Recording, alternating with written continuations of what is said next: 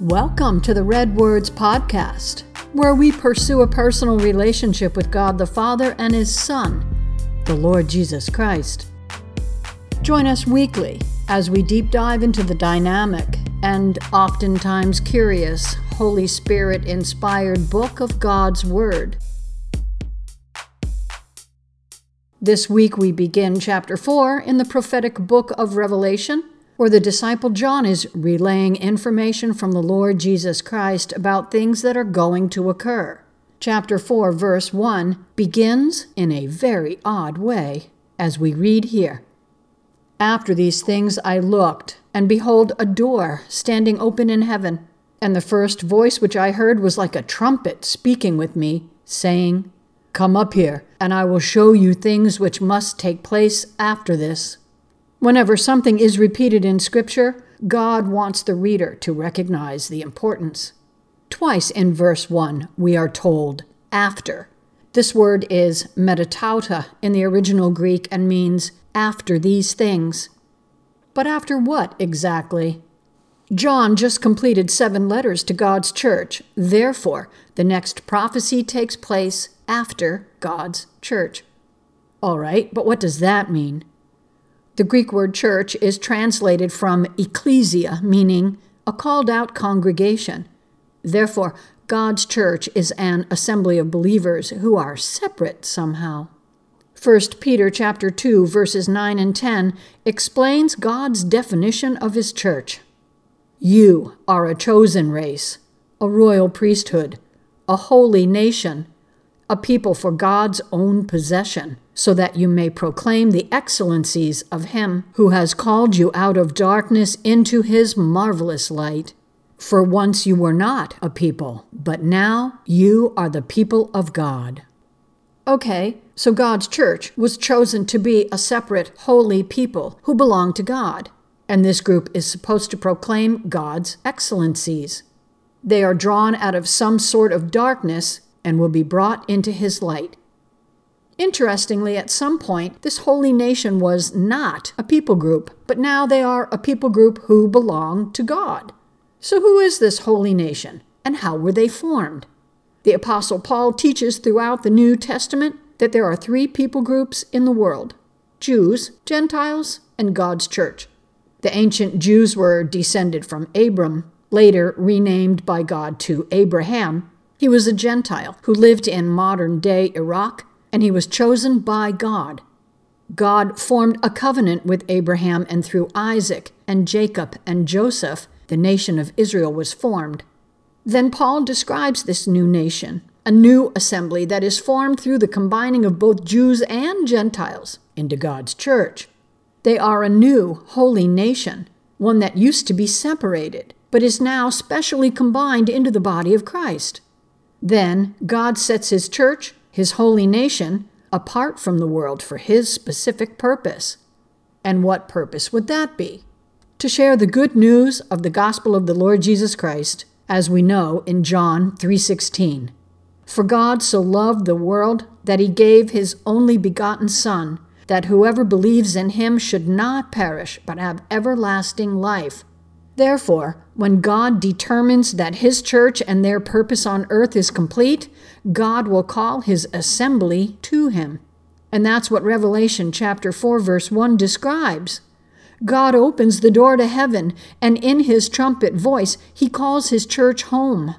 This event is described in 1 Thessalonians chapter 4, verse 16.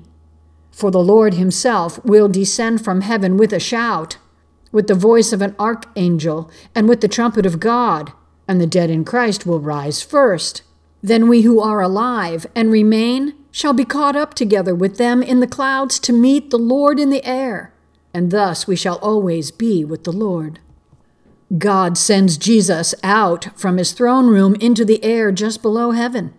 Jesus shouts loudly, like one of His mighty archangels, and with the trumpet voice of God, those believers, the body of Christ, who died prior to this precise moment in time, rise up and meet Jesus in the air. They rise up with a brand new resurrected body just like Jesus had when He rose from the grave. Once the dead are resurrected, the living believers, Those here on earth who make up God's church at this precise moment in time are caught up in the air with them. They too are provided with new bodies. So what is this event called? In the original Greek text, the word is harpazo, which means forcibly snatched out. The English translators choose to use caught up, which is a much milder explanation of what actually happens. Paul shares more about this event in 1 Corinthians chapter 15, verses 51 and 52.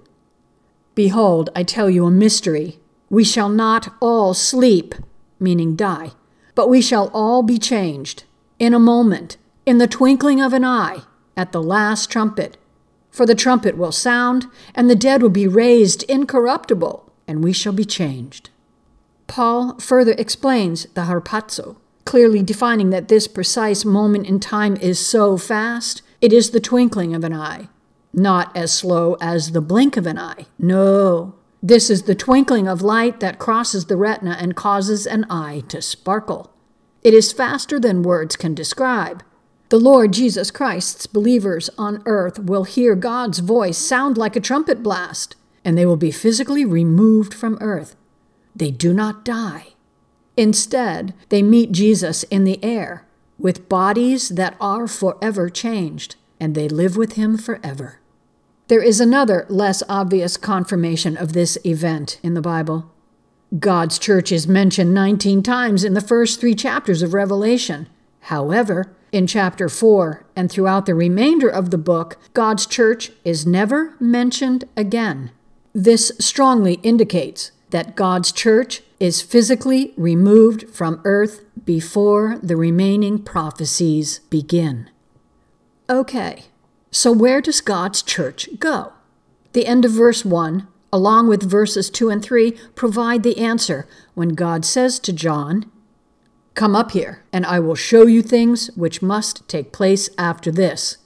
Immediately I was in the Spirit, and behold, a throne set in heaven, and one sat on the throne.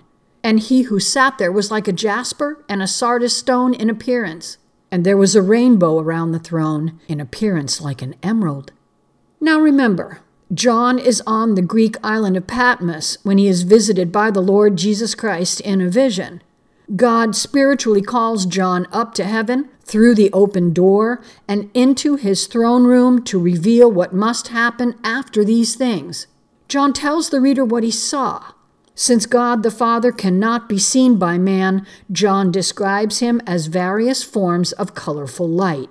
Now, if we go back to Peter's definition of God's church, we see that God calls his holy assembly out from a world that is rife with darkness and into his presence of brilliant light in his heavenly throne room. Additionally, being swept away into an unfamiliar and intimidating place must have been quite uncomfortable for John. But God welcomes him into his throne room by showing John a familiar symbol, one that all of humanity would recognize: God's brilliant rainbow, his promise to Noah after the flood. John continues to describe what he sees in verses 4 and 5. Around the throne were 24 thrones, and on the thrones I saw 24 elders sitting, clothed in white robes, and they had crowns of gold on their heads. And from the throne proceeded lightnings, thunderings, and voices. 7 lampstands were burning before the throne, which are the 7 spirits of God. John recognizes more familiar things in God's massively large throne room. The place is filled with sounds, people, and the 7 golden lampstands from the 7 churches. Wow! The 7 golden lampstands have been removed from earth and transported into heaven. This is yet another confirmation of the prophetic snatching away of God's church from earth, because the lampstands represent the Lord Jesus Christ's church leaders and their congregations. So who are these 24 elders? There's only one other place in the Bible that describes 24 specific men joined into a group. We read about them in 1 Chronicles chapter 24, verses 5 through 19. To paraphrase, King David separated the Levitical priests into 24 rotational courses. Each man served in the temple for 1 week and then rotated out. These men were elders of God's ancient temple, God's ancient church. The 24 men in Revelation are also elders, but they are from God's modern church assembly, the holy nation, combined church made up of Jews and Gentiles. Furthermore, John would recognize these elders as representatives of God's modern church because they wear the Lord Jesus Christ's white robes of righteousness, which the Lord promised to his faithful ones.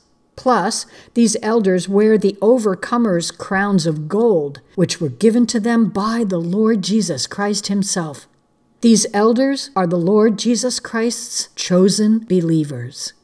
Here are verses 6 through 11. Before the throne there was a sea of glass, like crystal. And in the midst of the throne and around the throne were 4 living creatures, full of eyes in front and in back. The first living creature was like a lion, the second living creature like a calf. The third living creature had a face like a man, and the fourth living creature was like a flying eagle. The 4 living creatures, each having 6 wings, were full of eyes around and within, and they do not rest day or night, saying, Holy, holy, holy, Lord God Almighty, who was and is to come.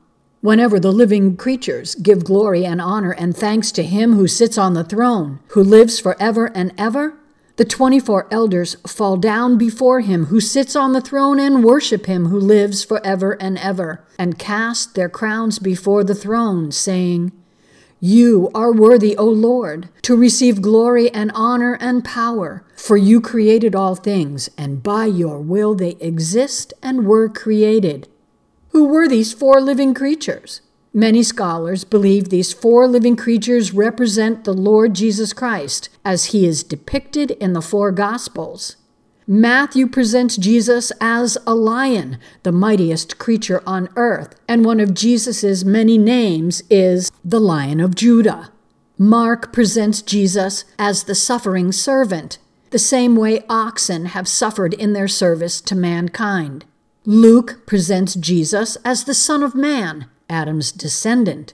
Also, that man is God's highest creation, having been made in his image. And finally, John presents the Lord Jesus like an eagle, the Son of the Most High God, for eagles fly higher than any other bird. We first learn about these specific mighty angels in Genesis when God blocked the entry into the Garden of Eden after the fall of Adam and Eve. God set a single blazing angel, a cherub or a seraph. Their plural names are cherubim and seraphim, armed with a sword to guard the entrance so that no one could enter and eat from the tree of life. These angels are of the highest order of angelic beings, and they attend God constantly. Additionally, we read about cherubim in the prophetic book of Ezekiel, chapters 1 and 10, where the prophet Ezekiel had a vision of the throne room of God very similar to the vision John is experiencing. Interestingly, it is Ezekiel who tells us about Satan when he was known as Lucifer, one of God's closest cherubim who attended him around his throne.